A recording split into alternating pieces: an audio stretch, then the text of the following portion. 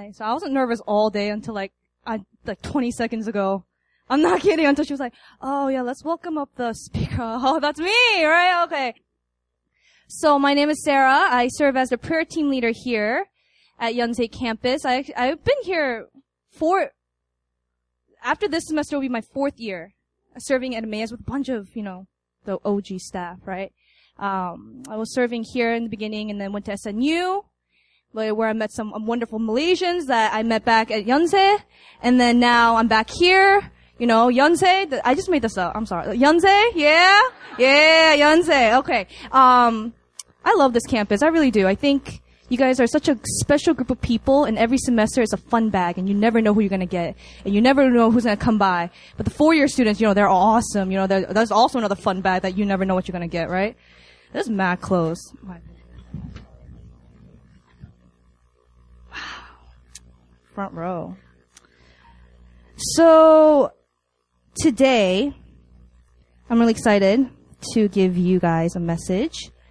And I'm going to preach a message out of the book of Ephesians. And before I go into the chapter, I want to talk about what the book of Ephesians is about. Anybody know who wrote the book of Ephesians? Good, Paul. Yeah, that's a good guess, right? Who wrote this? Paul. And you're like, oh yeah, that's pretty much true, right? And so Apostle Paul wrote the book of Ephesians, and he wrote to the church of Ephesus. And what's special about the church of Ephesus is that it's a church made of Gentiles. Right? Now, Gentiles are the non-Jews, right? Everybody say non-Jews. So you're not a Jew, right? And so the Gentiles don't have this long history with God like the Jewish people do. They are just recent converts. And Apostle Paul, when he writes to the church of Ephesus, the whole entire book actually is an encouragement. And I love the book of Ephesians because no other book, I kid you not, makes me cry in one section out of the love of God, and then makes me like, I'm so sorry, God, and then I'm like, oh yes, glory to Jesus. The next, there's like such an emotional roller coaster with the book of Ephesians. And it's because it's a book of encouragement to young believers, right? Young believers. Does that sound like some of y'all in here? Yes, I know. And the whole point of the book of Ephesians is Paul telling the people, you can do this. You can be a Christian, but not just any Christian, but a really good one. A Christian that finishes the race well, not just starts it off well, not just stumbles a little bit and then I'm not going to do this anymore, but finishes well. The whole entire book is about encouraging the people who have just become recent converts and say, hey, I know you don't have a long history with God like the Jewish people do, but do not exempt yourself from running the race well, right? The specific passage is going to come from chapter 2, verse 1 through 10. I want everybody to turn there. Open your Bibles or your iPhones and stuff like that. And once you have found it, and once I start reading, I don't want you actually to be reading it in the Bible. I actually want everybody to look at me. All right. That's good. Look at me. And I'm going to read it for you. But as I read it for you, I want you to have an image in your mind. That these are not just words that just go through your mind, but has like a dynamic that wakes up your mind to think in levels. Do you understand? So I'm just going to read this passage. I want everybody just to open it, but I want you to look at me while I read it. Okay? So Ephesians chapter 2, verse 1 through 10. Verse 1.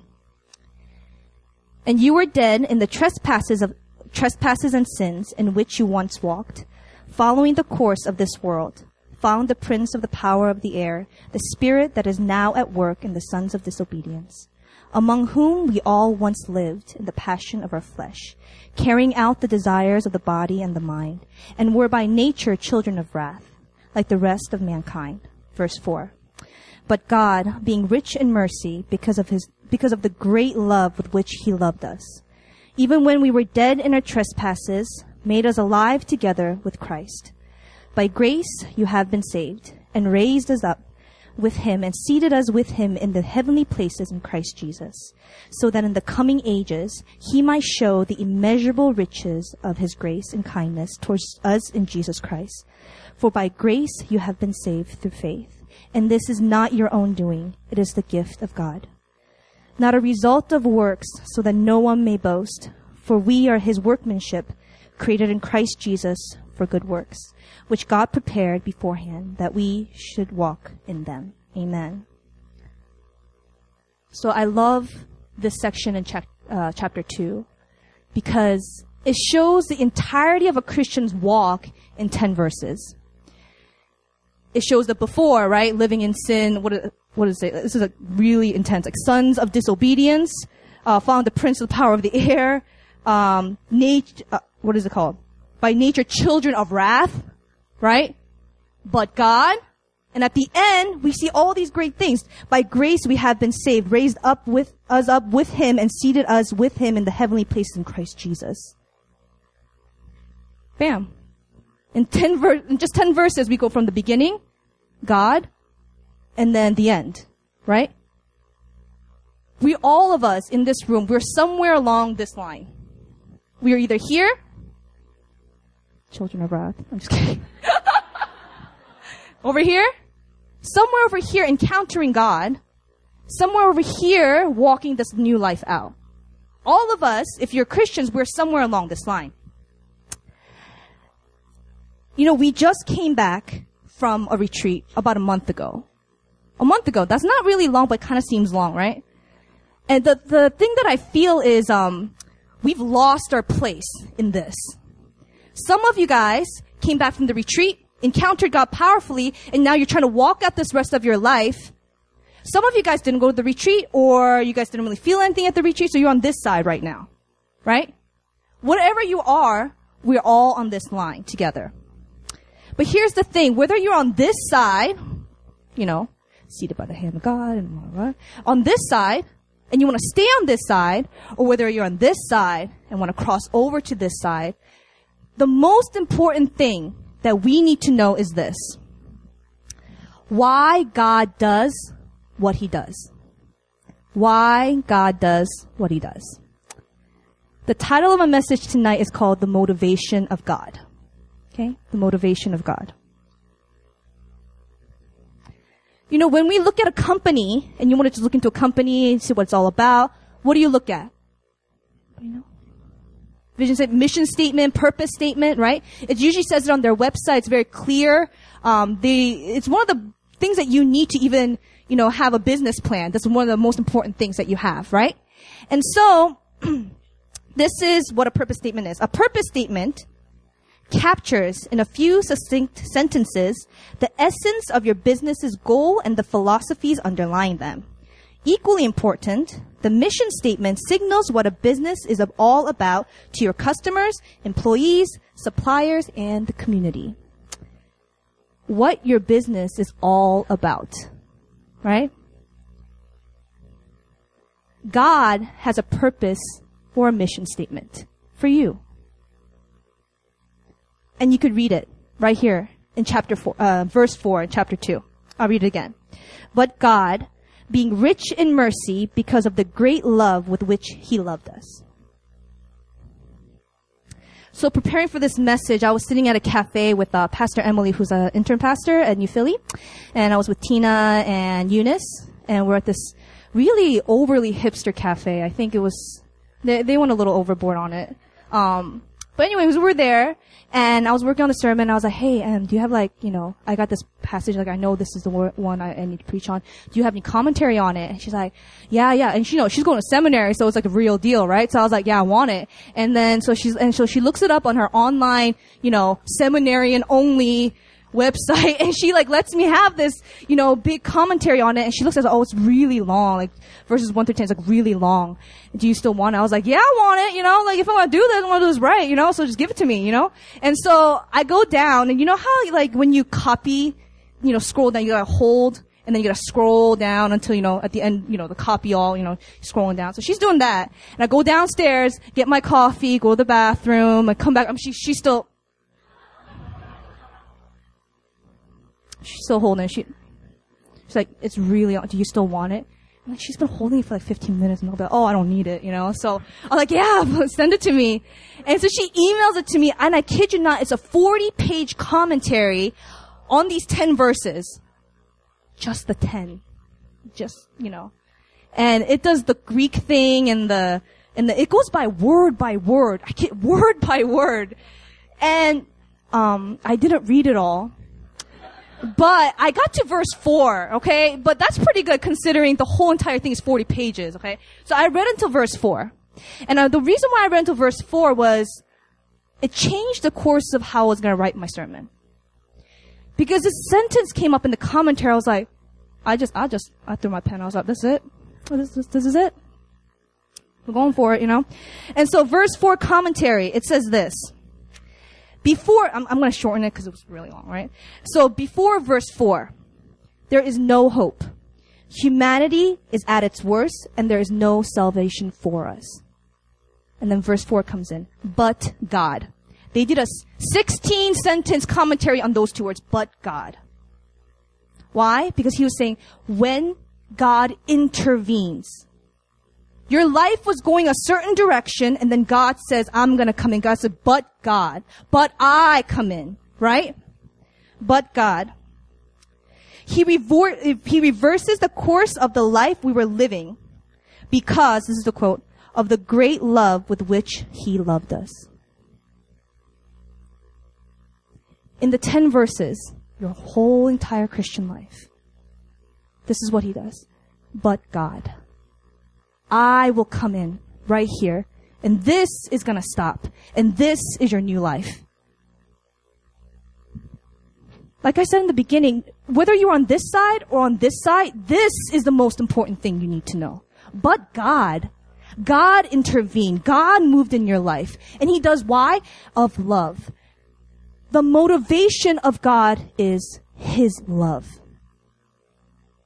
Not for the trees, not for the birds, but for you. But God. That is the motivation of God. His love, his great love for you.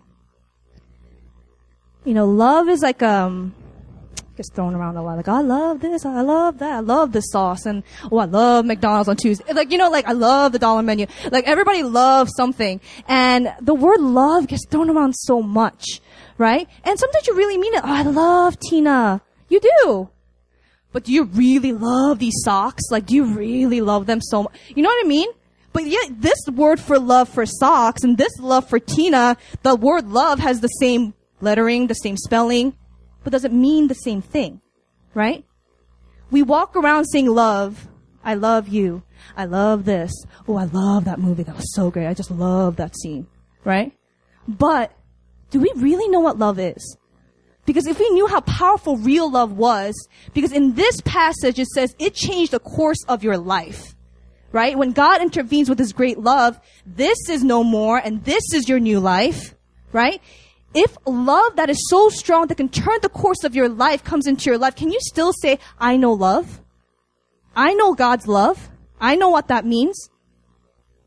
To be honest, I found this out recently in my life. Recently. Not yesterday, but like recently enough. Okay?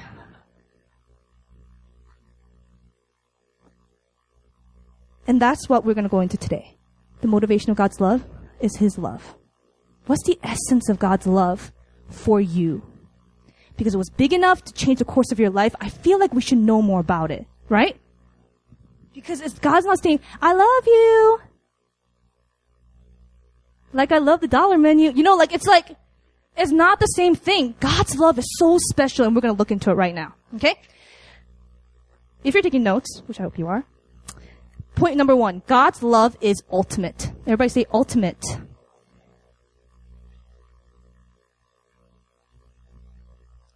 We're going to go back to verse 4. I'm going to read that again. But God, being rich in mercy, because of the great love with which he loved us. There are 3 words in the Greek for love.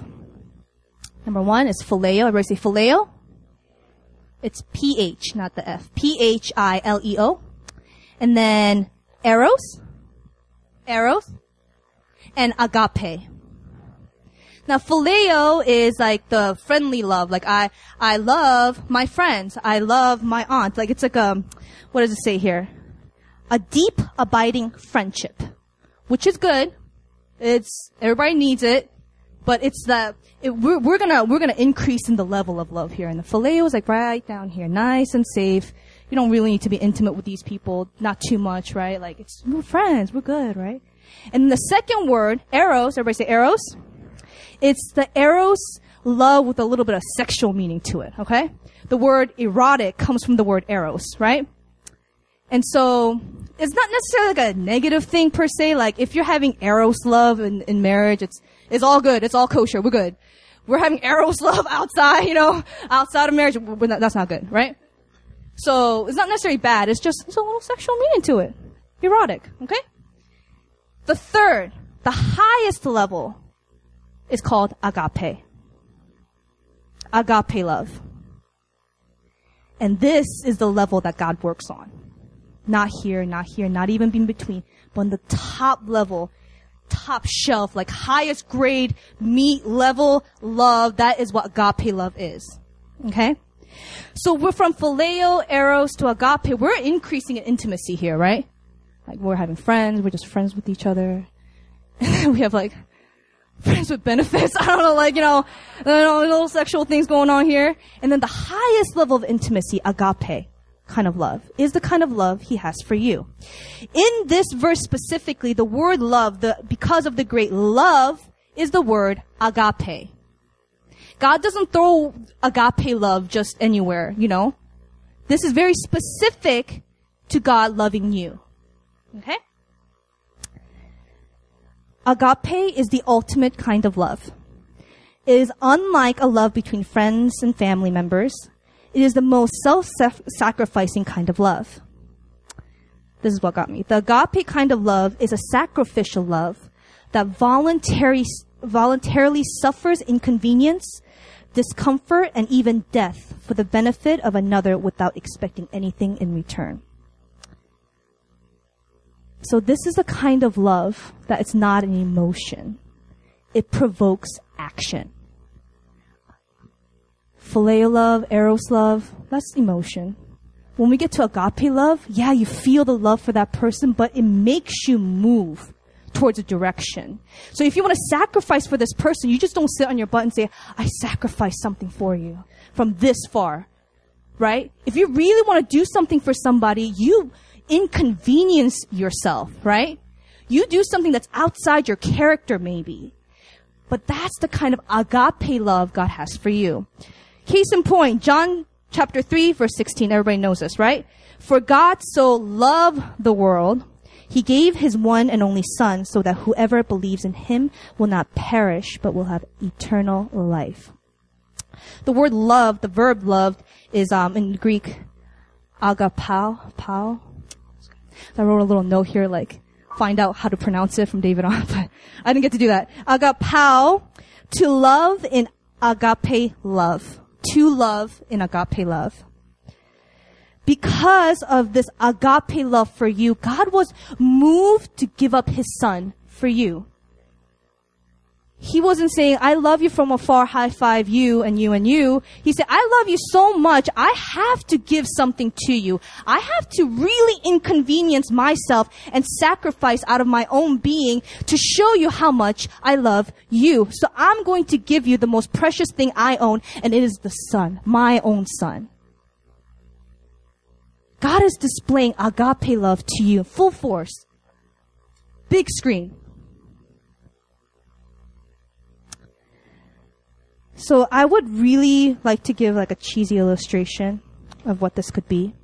If you loved your doll when you were growing up, 10 times that by 1,000,000, or do you love your football team? Well, God loves you more than, times 1,000,000,000, but I was trying to think of what is a good illustration for this agape kind of love in a worldly sense. There is no comparison.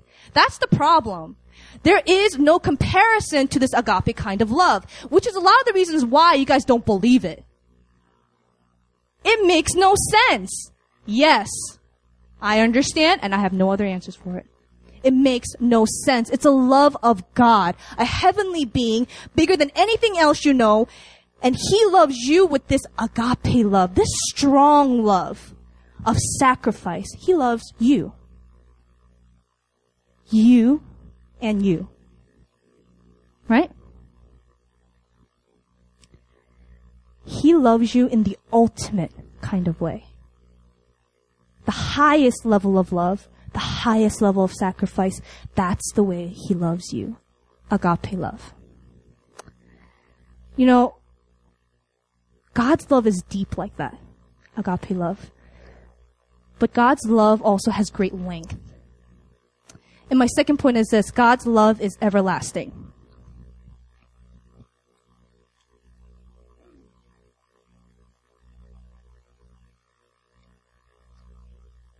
So, agape love, the top level, you can't get higher than this kind of love.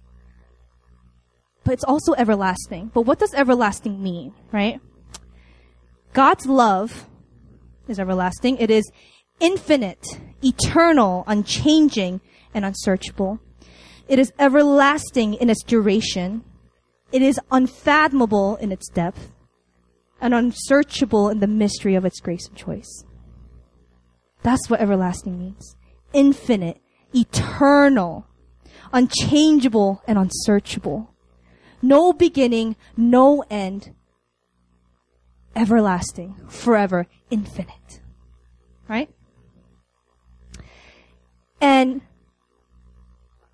we say, why? Once again, I don't know why. It's just God's love. This is how he works. It's everlasting love. And can we show you an example?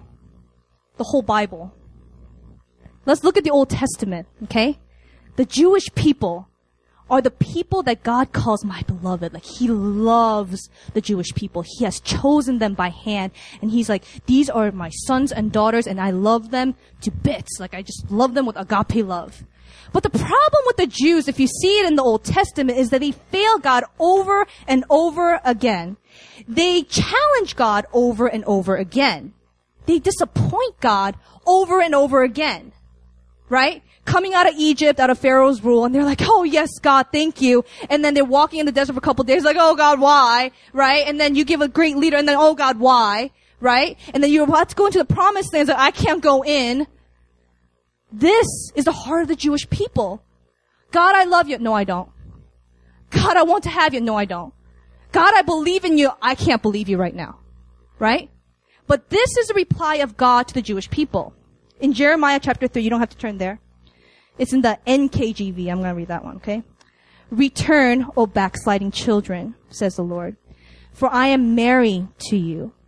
I will take you, one from a city and two from a family, and I will bring you to Zion.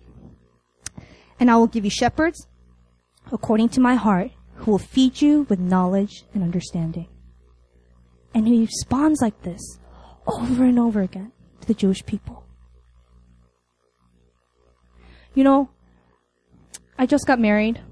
He's sitting right there, and he's a little late, but it's okay. But this is something that Sam loves. That's his name, Sam. He loves to say to me. He's like, you know, you annoy me so much, and there's nobody else in the world that annoys me as much as you do, but I love you. No, it's not. And you know, like, same thing back, right? Like, I'm like so mad. I'm like, you know, I'm like trying to, but I love you. You know, I love you. It's okay. And sometimes I feel like this is how God responds to us, you know. There's nobody that breaks my heart like you guys do. But there is nobody that I love more than you. You break my heart. But I love you. You hurt me. But I love you. Why? Because God's love will not change on you. It won't. It can't. It's everlasting. In Romans chapter 8, listen to this. What then shall we say to these things? If God is for us, who can be against us? He who did not spare his own son, but gave him up for us all, how will he not also with him graciously give us all things? No, in all these things we are more than conquerors through him who loved us. For I am sure that neither death nor life, nor angels nor rulers, nor things present nor things to come, nor powers nor height, nor depth, nor anything else in all creation will be able to separate us from the love of God in Christ Jesus our Lord. Both times, and all the times that love is shared here, is the agape love, or the agapao love, right? Verb or noun. And how awesome is this, right? For I am sure that neither death nor life, nor angels nor rulers, nor things present, nor things to come, nor powers, nor height, nor depth, nor anything else in all creation, and check this, nor any sins you have committed, nor any hatred you have been feeling, nor any failures or disappointments you have been facing, you will be able to separate you from the love of God in Christ Jesus, our Lord. Nothing you do will separate you from the love of God. God's love is not subject to you, but despite you. Okay? Despite our sins, our failures, our weaknesses, He loves us. He makes a way for us. God says, you break my heart more than anybody else, but I still love you more than anybody else. That's the way God responds to you.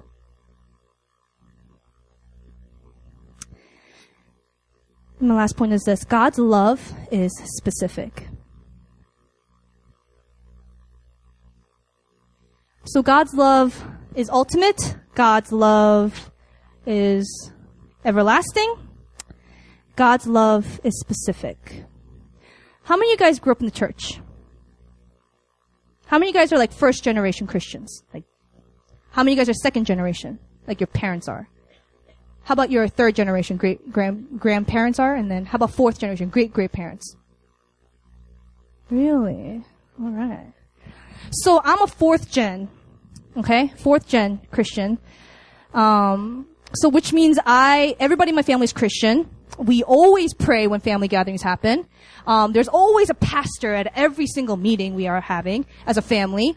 I was raised in Christian morals. I was taught to go to church every Sunday and every other day that I was available. I've lived this Christian thing for a very, very long time. And I've heard about this God's ultimate love and His everlasting love. But this part, I think, separates it from the rest of it. Because God's love is big and God's love is strong, but He loves you specifically. Can everybody turn to Jeremiah chapter 1? Verse 5.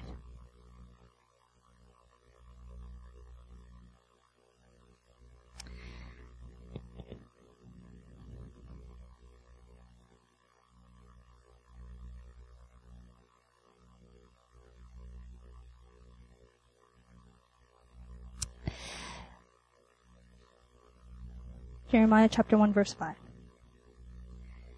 Before I formed you in the womb, I knew you, and before you were born, I consecrated you.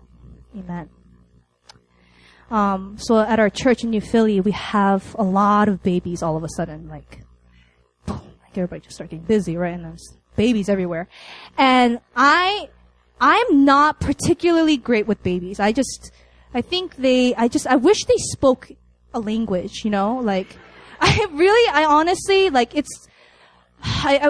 any language, even if I don't understand, just speak something, because when you cry, I don't understand you. Like, I don't know what you need, right? And so I'm holding this baby, or one of our new babies at our church, and I'm being mad brave about this too. Like, you make me brave, and I'm holding this baby, and then she's like, oh, I just need to go to the mom, because I just need to go to the bathroom real quick. And then she closed she closed the door, and the baby just crying right away.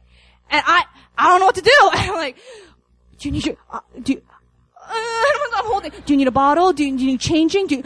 Making funny faces. So it just won't stop crying. 10 long minutes later, the mom comes back and the baby's still crying. And mom just takes the baby back and says, oh, you need a bottle. Boom. And then the baby stops crying. I was like, I asked you if you needed a bottle. Why don't you just tell me? Why don't you listen to me, child, like from the first place? But the mom just comes in, holds the baby. Oh, you need a bottle. Boom. And the baby just stops crying. Amazing. But it's because these parents of these babies have this special grace to discern the cries of their baby, right? And to discern, oh, that's a sleepy cry. Oh, that's a diaper changing cry. Oh, she needs a bottle cry, or she just fussy cry. Like, I don't want a fussy cry. She's just angry, But I don't know that. 'Cause why? I'm not the mother of this baby. But God has created you. And it says here, I formed you in the womb, I knew you. And before you were born, I consecrated you. He knows you better than you know yourself. He's seen you before you even recognized who you were. Your mom and dad, they're great people, I'm sure. But God knows you better than they do. He knows how to love you specifically because He's your Father. Simple put. He's your Father. He knows you. He made you. So He knows what you would respond to better. He knows how you need to feel loved. He knows that some people shake under the power of the Spirit and they feel love. Or some people can sit quietly in a cafe and read the Bible and they feel love. Some people have to be in a group of people and discussing and they feel the love of God. Some people, they just need to be by themselves for them to feel the love of God. God knows how to love you in such creative ways. If you open your eyes, if you choose to seek how He can love you in specific ways. We're in college, right? Not me, you guys. You guys are in college, right? And college is meant to just, for you to find yourself, to find who you are, right? And the thing is, the more you try to find yourself, the more you realize you're actually very unique. There's not one other person in this room like you. Maybe similar to you, but not like you. There's no two people that respond the exact same way to the exact same situation. But yet God knows how to love each and every single one of you. Not one of you will be missed out by His sight. God is so creative. Do you believe that? He is so ridiculously out your mind creative. So let's just look at the animal kingdom. Okay? This is just like a revelation I had the other day. The animal kingdom. So I grew up in Korea until like 2nd, 3rd grade. And so my animal kingdom was very narrow, right? And so I went to the zoo here you guys have in the city. I used to go there when I was in 2nd, 3rd grade. But back then, back in the day, they used to have like an elephant, maybe like a tiger. I think they got a bear from the mountain somewhere. Like it was like, my understanding of animals, like it was very narrow. I didn't know that many animals, like a dog, cat, bird, elephant, tiger, giraffe. Right? That's like my limit of understanding. And then I go to America and I'm sitting in my 3rd grade class, right? And I'm just like getting the hang of this English thing, right? And then the teacher's like, oh, we're going to talk about a strange animal today called the platypus. Everybody say platypus. I'm like, platypus, right? And then she's like, okay. And then she throws the picture up on the screen and I'm like, what is that? I have never seen something like that in my life. What has the bills of a duck, the makings of an otter, and feet of a crocodile? And God made that. He crazy. Have you seen this recently? Like this BuzzFeed post about like strange underwater animals. Like they've like finding these like translucent sea creatures. Like that's so scary, man. Like I don't go into waters until I see my feet. Like my husband and I went to Malaysia and we went to Oz. I can't do it. I can't go into beaches. I can't see my feet. I don't know what's touching my feet. Translucent shrimp, whales, octopus. Like they're all clear now. Like why? Like why are they clear? But God is so creative. He creates platypi, right? Platypi? And translucent seafood, right? And don't you think He can manifest His love to you in creative ways?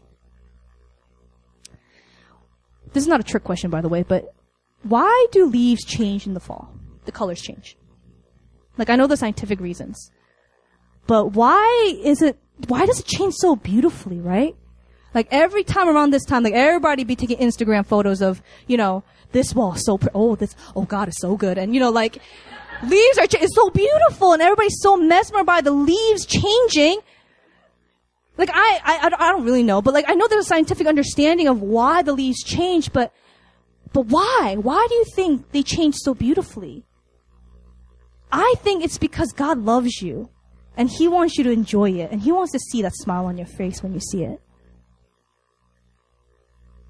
Who loves food in this place? Like, not food, like I don't like to eat, but I like real good food. Like, I'll pay money. I'll drop good money to eat some good food. Right? Half the college hands went down. Okay. And I got no money for that, you know?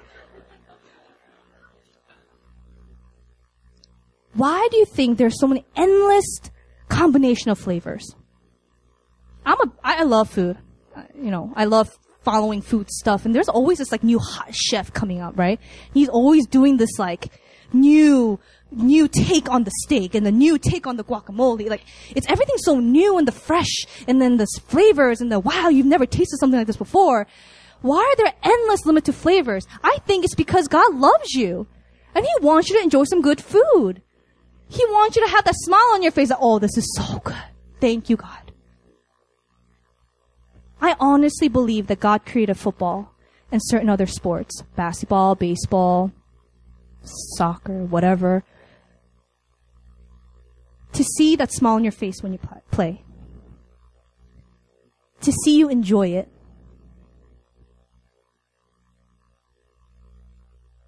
I feel the love of God. If I were to like to put into material senses, like, so we just got a house, obviously, because I moved. And the number one recommendation, this is like married woman talk right here, but number one recommendation is get a dehumidifier, guys. Dehumidifier, everybody, okay? Dehumidifier. Why? It changes your life. If God wanted to show me His love, He showed it to me through this dehumidifier, and it changed my life. No, really, I'm not kidding y'all. Like, everybody needs to get one, especially if you live in Korea.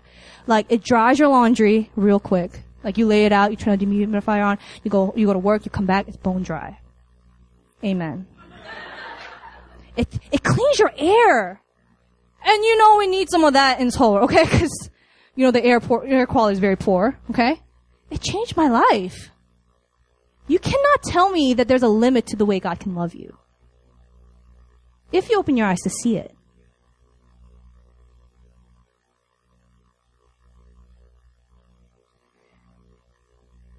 Why do you think God brought you into this room with this community at this time of your life? Why do you think, I pass by English-speaking students outside all the time. Not going too large group, but away from it, right? I pass by them all the time like, you speak English, you should be here. You should be here, right? But they're not here. Why do you think you are here? At this time, with this group of people, with these staff and these stutters and the people sitting next to you at this time, it's because He loves you. He loves you too much to let you go the other direction. He loves you too much to let you just go without feeling a sense of community, without being healed, without being loved. He loves you too much. God loves specifically. Amen? So God's love is ultimate. God's love is everlasting. God's love is specific.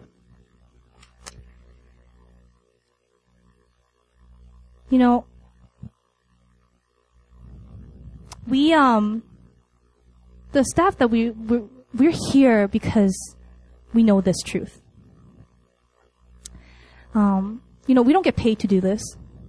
Surprise. We don't get paid to do this. Tina is so blessed to do that, by the way, right? We don't get paid to do this. We joke around sometimes, like, if we were not part of Emmaus staff, we would have no friends, because a lot of our time is spent on this, like pouring into this, that, you look around your birthday party and everybody's Emmaus staff, like, that's your friend. But the reason why we're here and we have chosen to do this is because we know this. The essence of God's love is so powerful that you cannot leave without knowing it. We refuse to let you go without knowing it. We refuse to let you go without being changed by it. Before, encounter, and then after. Right? Some of you guys are here, and I see it. Like, I literally see it on your faces. Trying to stay on this course of being blessed by God. But you need to know that this love of God will keep you here. The love of God will keep you. Not you saying, I really want to stay here. I really want to keep this going. That's not going to keep you there. God's love for you is going to keep you here. If you understand that the love that you have for God is good, but the love that He has for you is even greater, that's what's going to keep you here. If you're here and you want to cross over to this side, you need to know this, that the love of God will carry you over. Point number 2, God's love is everlasting. Nothing can separate you from the love of God. If you repent of your sins, nothing can separate you. I see some of you guys come in here. I don't know all your names, but you come here Tuesday after Tuesday. And you wonder, why am I here? Like it's like shows on your forehead. Why am I here? I see it. Why am I here? You're here Tuesday after Tuesday, and I recognize you. Most of you guys sit in the same spot, actually. Why are you guys here? It's because God loves you. If your desire is to be on this side, I want you to know it's not this like far, glass door that you can't get through. That you see it, but you can't get through. The thing is, the encounter of the love of God will take you to the other side. Nothing changed my life until this message. Like I said, I'm 4th generation Christian, right? I know the Bible very well. In the Sunday school version, right? But until I heard this message by this pastor, and he said, I'm gonna preach on the prodigal son. And I was like 21, right? So I'm like mad, like not following God at that point. 21, cause you don't have to at that point, right? And so I'm 21, not following God, and he said, I'm gonna preach on the prodigal son. And I'm like, whatever, like, not listening to this one. And he says, actually, no. I'm gonna preach on the prodigal father. And then, that got my attention. Like, why are you gonna flip the script like that? Like, why you gotta, rewrite the Bible in that way? Because he said this. Too many people focus on the prodigal son. And the prodigal son, quick recap if you guys don't know, is the younger son of a rich man who basically told his father, I want my inheritance now. Basically telling him, I want you to die. I don't care if you live or die. Just give me my money. And he goes off, spends all the father's money. And on the way back, when he said he has no more money to spend, he's dirt broke, living like pigs, basically. And he says, I can live better as a servant in my father's home. He walks back. And then the father sees him off in a corner of his eye. And he runs, and puts a robe around his shoulder, puts a ring on his finger.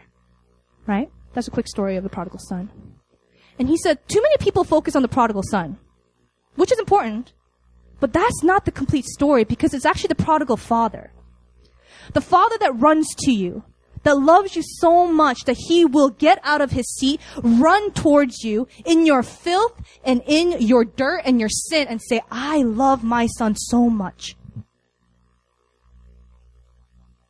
Too many times, I'm the prodigal son. I'm the prodigal son. I'm the prodigal son. This side, or even on this side, actually. And some of you guys are on this side. You guys feel a constant jabbing at you, like you're not good enough. You can't do this. You can't finish this. You're never going to measure up to be a good Christian, all that stuff. On this side, this is very much in your face, like you can't do this. The point is, if we keep looking at the prodigal son, we'll never look at the prodigal father. The point is that it's not you, it's God. That is not your will and your love for God that changed your life. It is actually His will and His love for you that changed you. Once you refocus your mind in that way, you can literally do anything. When you say, God loves me in this capacity, oh, you feel like some kind of superhero, right? Like you feel like you could walk into a room and it's like, you know who loves me? God loves me. That was my message today. Do you know the love of God? Because his motivation to do everything he does is his love for you.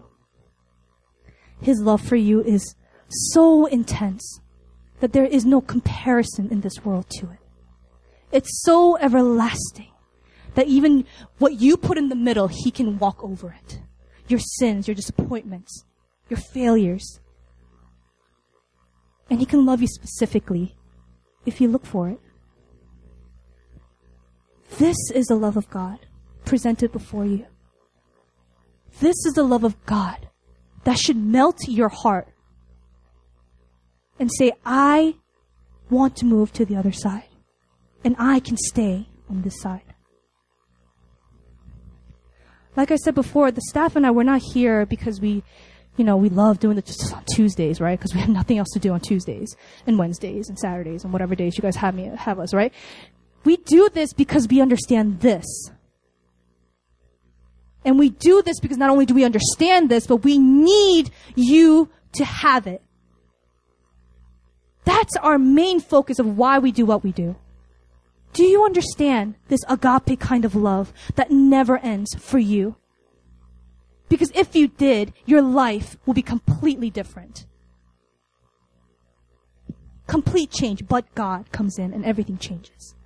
Has everything changed for you? Has everything changed for you? Have you encountered God in that way and everything has changed? I'm going to invite the praise team.